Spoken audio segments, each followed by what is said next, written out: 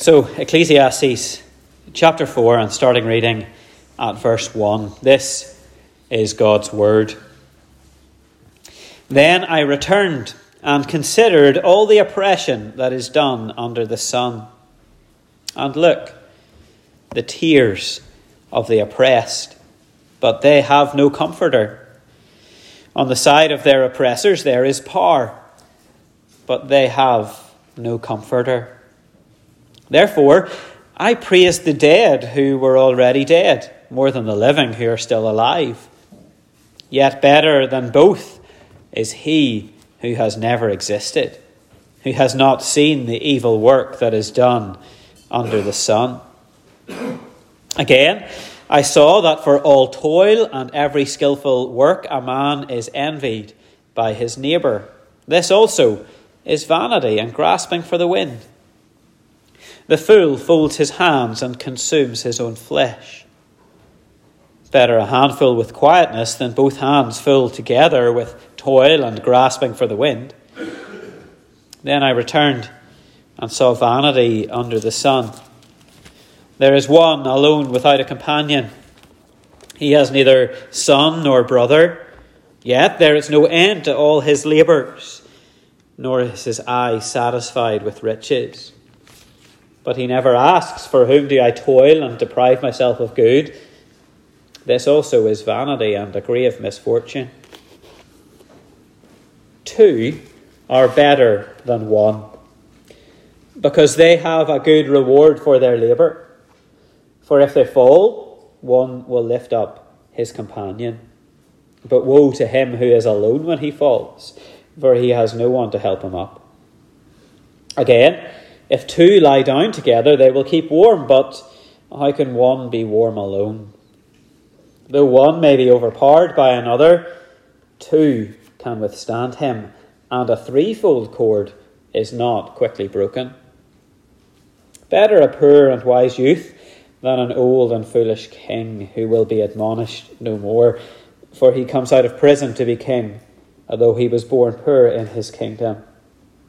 I saw all the living who walk under the sun. They were with the second youth who stands in his place. There was no end of all the people over whom he was made king, yet those who come afterward will not rejoice in him. Surely this also is vanity and grasping for the wind. Amen. And we thank God that he blesses us when we read his truth. Well, let's come before God now in prayer and ask for his help to understand this chapter of Scripture. Our good and gracious God, we praise you for who you are, and we thank you that you have spoken to us, that you have revealed yourself to us in the Scriptures of the Old and New Testaments. We thank you for this book of Ecclesiastes. And we pray, O God, that you would help us today to see the gospel on these pages, to understand what it teaches us about Jesus and about who we are as his church on earth. I pray, O God, for your help today, the help of the Holy Spirit. We pray that you would fill us so that we may understand what you're teaching us. In Jesus' name we pray. Amen. Well, one of the things, folks, that I love about Scripture is that it is totally and entirely honest. There are no back doors with the Bible. At every point we get the truth, the whole truth, and nothing but the truth. And this is wonderful, isn't it? When we read passages about God being with us, about his protection watching over us, it's wonderful to know that Christ promises he will never leave us nor forsake us. It's equally wonderful and comforting to know that the work of the church is something that, yes, we have to be engaged in, but Jesus has promised that he will build his church, and the gates of hell will not stand against it.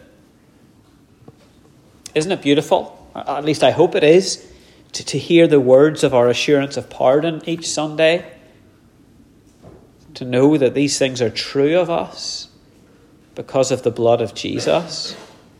When we believe in him, we don't have to face an eternal perishing. Instead, we have everlasting life. The truth of Scripture is a great comfort and encouragement. But there are also many times when we read the Bible and it gives us the truth so plainly and so starkly that we would be tempted to think, couldn't you have sugarcoated that for us a little bit? The Bible doesn't do that. The Bible does not sugarcoat things. It is often bluntly realistic about life in this world. Psalm 23, which is very often read at funerals. It's read around the time of a death. It's a beloved and very well-known psalm. The Lord is my shepherd. It never tells us that when we follow the shepherd that we will avoid pain and suffering. It tells us that the shepherd leads us to green pastures and beside still waters. But it also tells us that when we are suffering, when we go through the valley of the shadow of death, God is with us. Many people want to bury their heads in the sand and say, wouldn't it be better if God was to walk us around the valley?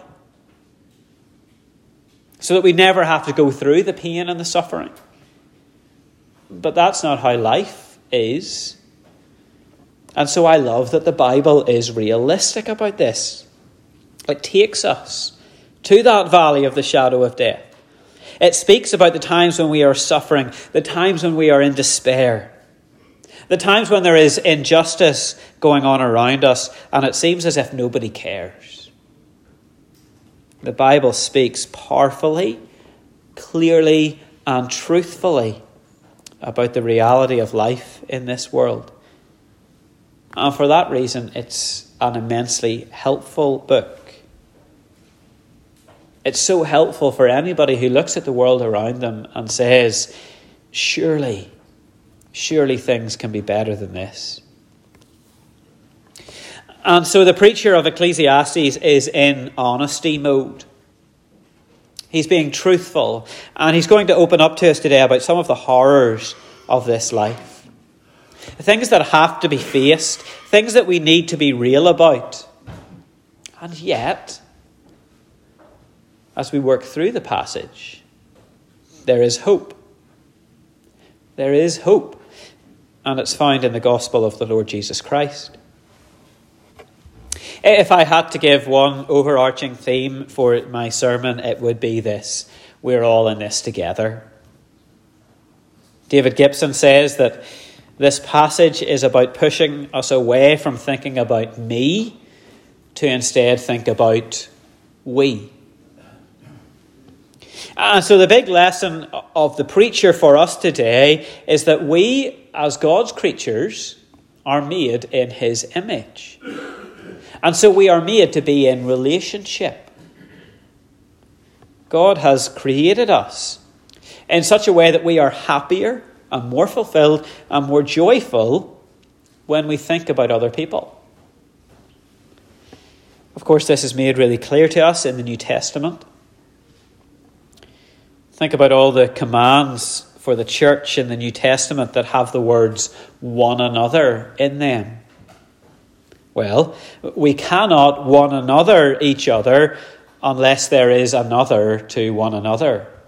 I made that up myself, but you can try saying that 3 times fast later on today. We cannot one another each other unless there is another to one another.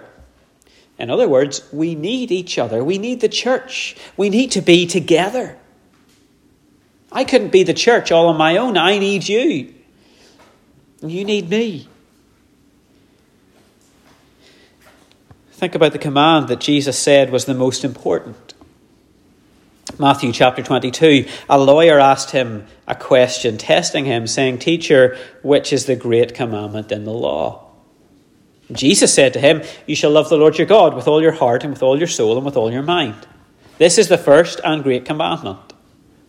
And the second is like it. You shall love your neighbour as yourself." So it is clear for us that we should love other people. That's a command for us in the church. We need to think of others and love them. Paul even says that we should think of them better than we think of ourselves. It was this attitude of putting others first that led Jesus to the cross. And so what can we learn today from Ecclesiastes 4? Well, it's that the Bible is one book with one message. It tells one story. The gospel is on every page of Scripture. And it is good news not just for personal salvation. Of course, it is that. But the gospel is much bigger than that. The gospel is good news for all of us in this world, which is plagued by sin and its effects. And so things like loneliness, things like oppression, things like sadness and greed, all of those things are impacted by the gospel. It's going to be helpful to have your Bible open to Ecclesiastes chapter 4. I'm going to try and step us through one section at a time. And so while I've given this overarching theme, we're all in this together, I don't really have any points for us today. So I'm sure you've said it before, but you could say it again today. My sermon is pointless. The preacher begins in verses 1 to 3. He takes us to oppression. And he takes us to the human side of this. Both the oppressed and the oppressor. We live in a world where injustice and oppression is not hard to find. So we could look through the headlines of the BBC News website, and nearly every one of them would speak about oppression in some way or another. There are the grand cases of the Russian invasion of Ukraine. There are the vast numbers of people who are being trafficked around the world and being oppressed. There are those who are fleeing their own country because of oppression. And we could also look very easily and find within those grand stories that there are individuals, people with personal stories. Anyone who was able to be at the moderator's rally on Tuesday night past, well, you've heard some of the personal stories that he shared about his time in Ukraine. But it's not just someone else. It's not just something that's going on out there or away over there. There are many things happening even in our own neighbourhood that we would rather not think about. Stories of abuse and neglect. Stories of one group or individual forcing their will on another. This is one of those places where the Bible is so truthful and so realistic that we might prefer it wasn't. You see what the preacher says in verses 2 and 3? Oppression and injustice are so prevalent in this world, and there is no comfort. There's no comfort for the abused child or for the isolated pensioner. This is a real aspect of the world that we live in. And it would be better not to know about these things. It would be better, in fact, to be dead than to know these things. In fact, it would be better never to have been born in the first place. The world is filled with sadness and sorrow. It's infected with the sin of humanity. And that goes to such an extent that the preacher says not having life at all would be better than having to live in this place. Do it gives me no pleasure to share this with you today. It really doesn't. But that's what God's word is saying. And it is this very word that many people in our world need to hear. You see, the good news of the gospel doesn't come in a vacuum. It doesn't just pop into people's laps. No, it comes into a world that is filled with pain, and it is filled with hurt. And we as Christians must be careful not to be glib or trite when sharing the gospel. We have to recognise that people are hurting and that the world is not as it should be. You know this. You've been through tough times, haven't you? Jesus doesn't hide from this either. Think about those times we read about in the Gospels when Jesus sighs before he heals somebody. A sigh of anguish. A sigh of anguish that there is sickness in the world. Think about his tears over the death of Lazarus. Jesus knew that he was going to raise Lazarus. He knew that was going to happen. And yet, he still wept. What was he weeping about? He's weeping over the presence of death in the world. Life in this world is tough. It's difficult. For sure, it's more difficult for some people than others. Well, the preacher moves on. He wants to show us more of the sadness. More of the sadness that sin brings into the world. In verses 4 to 8, he takes us through envy, covetousness, and laziness, and busyness. And he shows how all of these actually lead to loneliness. Loneliness is a big theme in this chapter.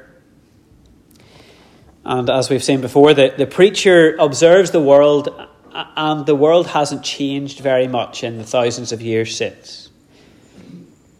We may be living in a time where people are more connected than ever before, and we carry these devices in our pockets that connect us to multitudes of other people, and they give us access to every piece of information ever. And yet, our world is filled with lonely people. It's a real and genuine problem. Well, the preacher wants to say that loneliness sometimes comes out in jealousy or envy. When we don't love other people for who they are, it can lead us to be envious of what they have. So let's be honest about this for a second.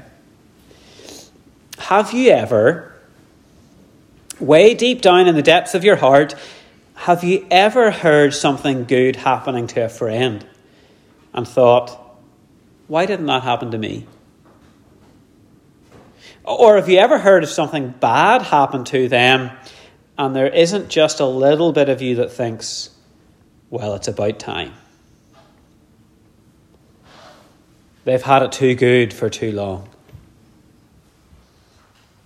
Or maybe you hear something bad happening to someone else and you're wondering, how can I benefit from that? The Bible says, Jesus says, wouldn't it be better to love your neighbour rather than hate them in a heart which is filled with envy? In verse 5, the preacher moves on. Laziness. Laziness can lead to loneliness. It's a result of hating other people. Here's a man described in verse 5 who never lifts a finger. He can't give to charity because he has nothing to give. He doesn't work, his cupboards are bare. He can't throw a dinner party for his friends, and so he has no friends. His laziness leads to loneliness. And this goes to a point where there's nothing left for him to eat but his own flesh, and so he just wastes away. The Bible says, wouldn't it be better to work a little? And then you can have something that you can share with other people, that you can love them with. So if you think laziness is bad, then what about verses 6 to 8? Here's another lonely person, but this person is busy. Busyness can lead to loneliness. I can't say for certain, but I would imagine you know somebody like this. Look at verse 8. Here's a man who lives alone. He has plenty of money, plenty of land, plenty of things. He works his fingers to the bone, making more money, buying more land and more machinery. He works all day long and he's never satisfied. More, more, more. He has a grand house, plenty of empty bedrooms, a kitchen filled with the finest china, drawers filled with silver, the most expensive bean-to-cup coffee machine, a great big fridge filled with food, and yet there's only ever one plate to wash, one cup. The knife and fork sit beside the sink, as lonely as the man who put them there. Maybe there's an Xbox in the living room with only one controller. Or think more grand than that, a snooker table, but he only needs one cue. He has all the stuff, but he has no one to share it with. What a lonely existence. This is not an uncommon tale. The Bible says, wouldn't it be better to share what you have with your neighbour? Stop being so busy. Take some time to interact with other people. Love other people. And so we see here that this envy and laziness and busyness, they all actually stem from a hatred of our neighbour. And they lead to loneliness. Now that doesn't mean that loneliness is always the fault of the person who is lonely. Not at all. And that's where the gospel comes in. The gospel is good news for anyone who will pay attention to it. Because here in the church, we are people who have been changed by the gospel.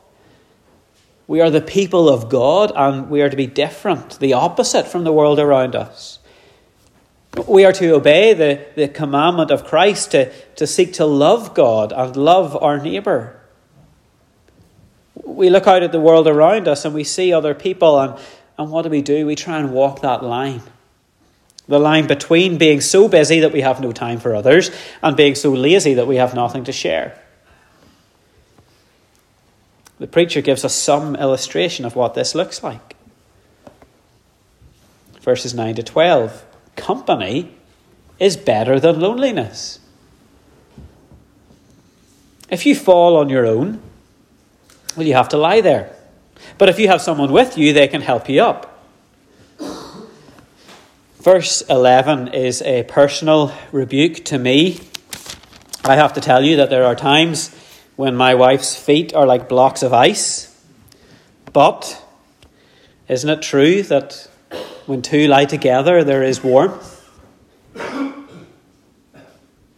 Unless you want to have a lonely life, it's better to be together with others. Verse 12 is often read at a wedding, and there's good reason to understand it, speaking about a married couple having Christ at the centre of their relationship. But even to take verse 12 at a very plain level of meaning, if you were walking through Newry on a dark night, wouldn't you feel safer in a crowd of three than if you were on your own?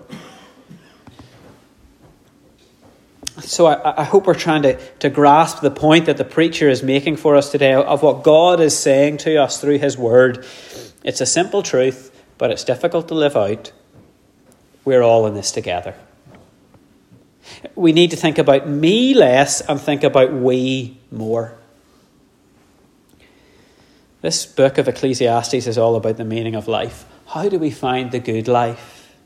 Where is happiness to be found in this world? The preacher is saying today, it's found in other people. It's not found in money. It's not found in stuff.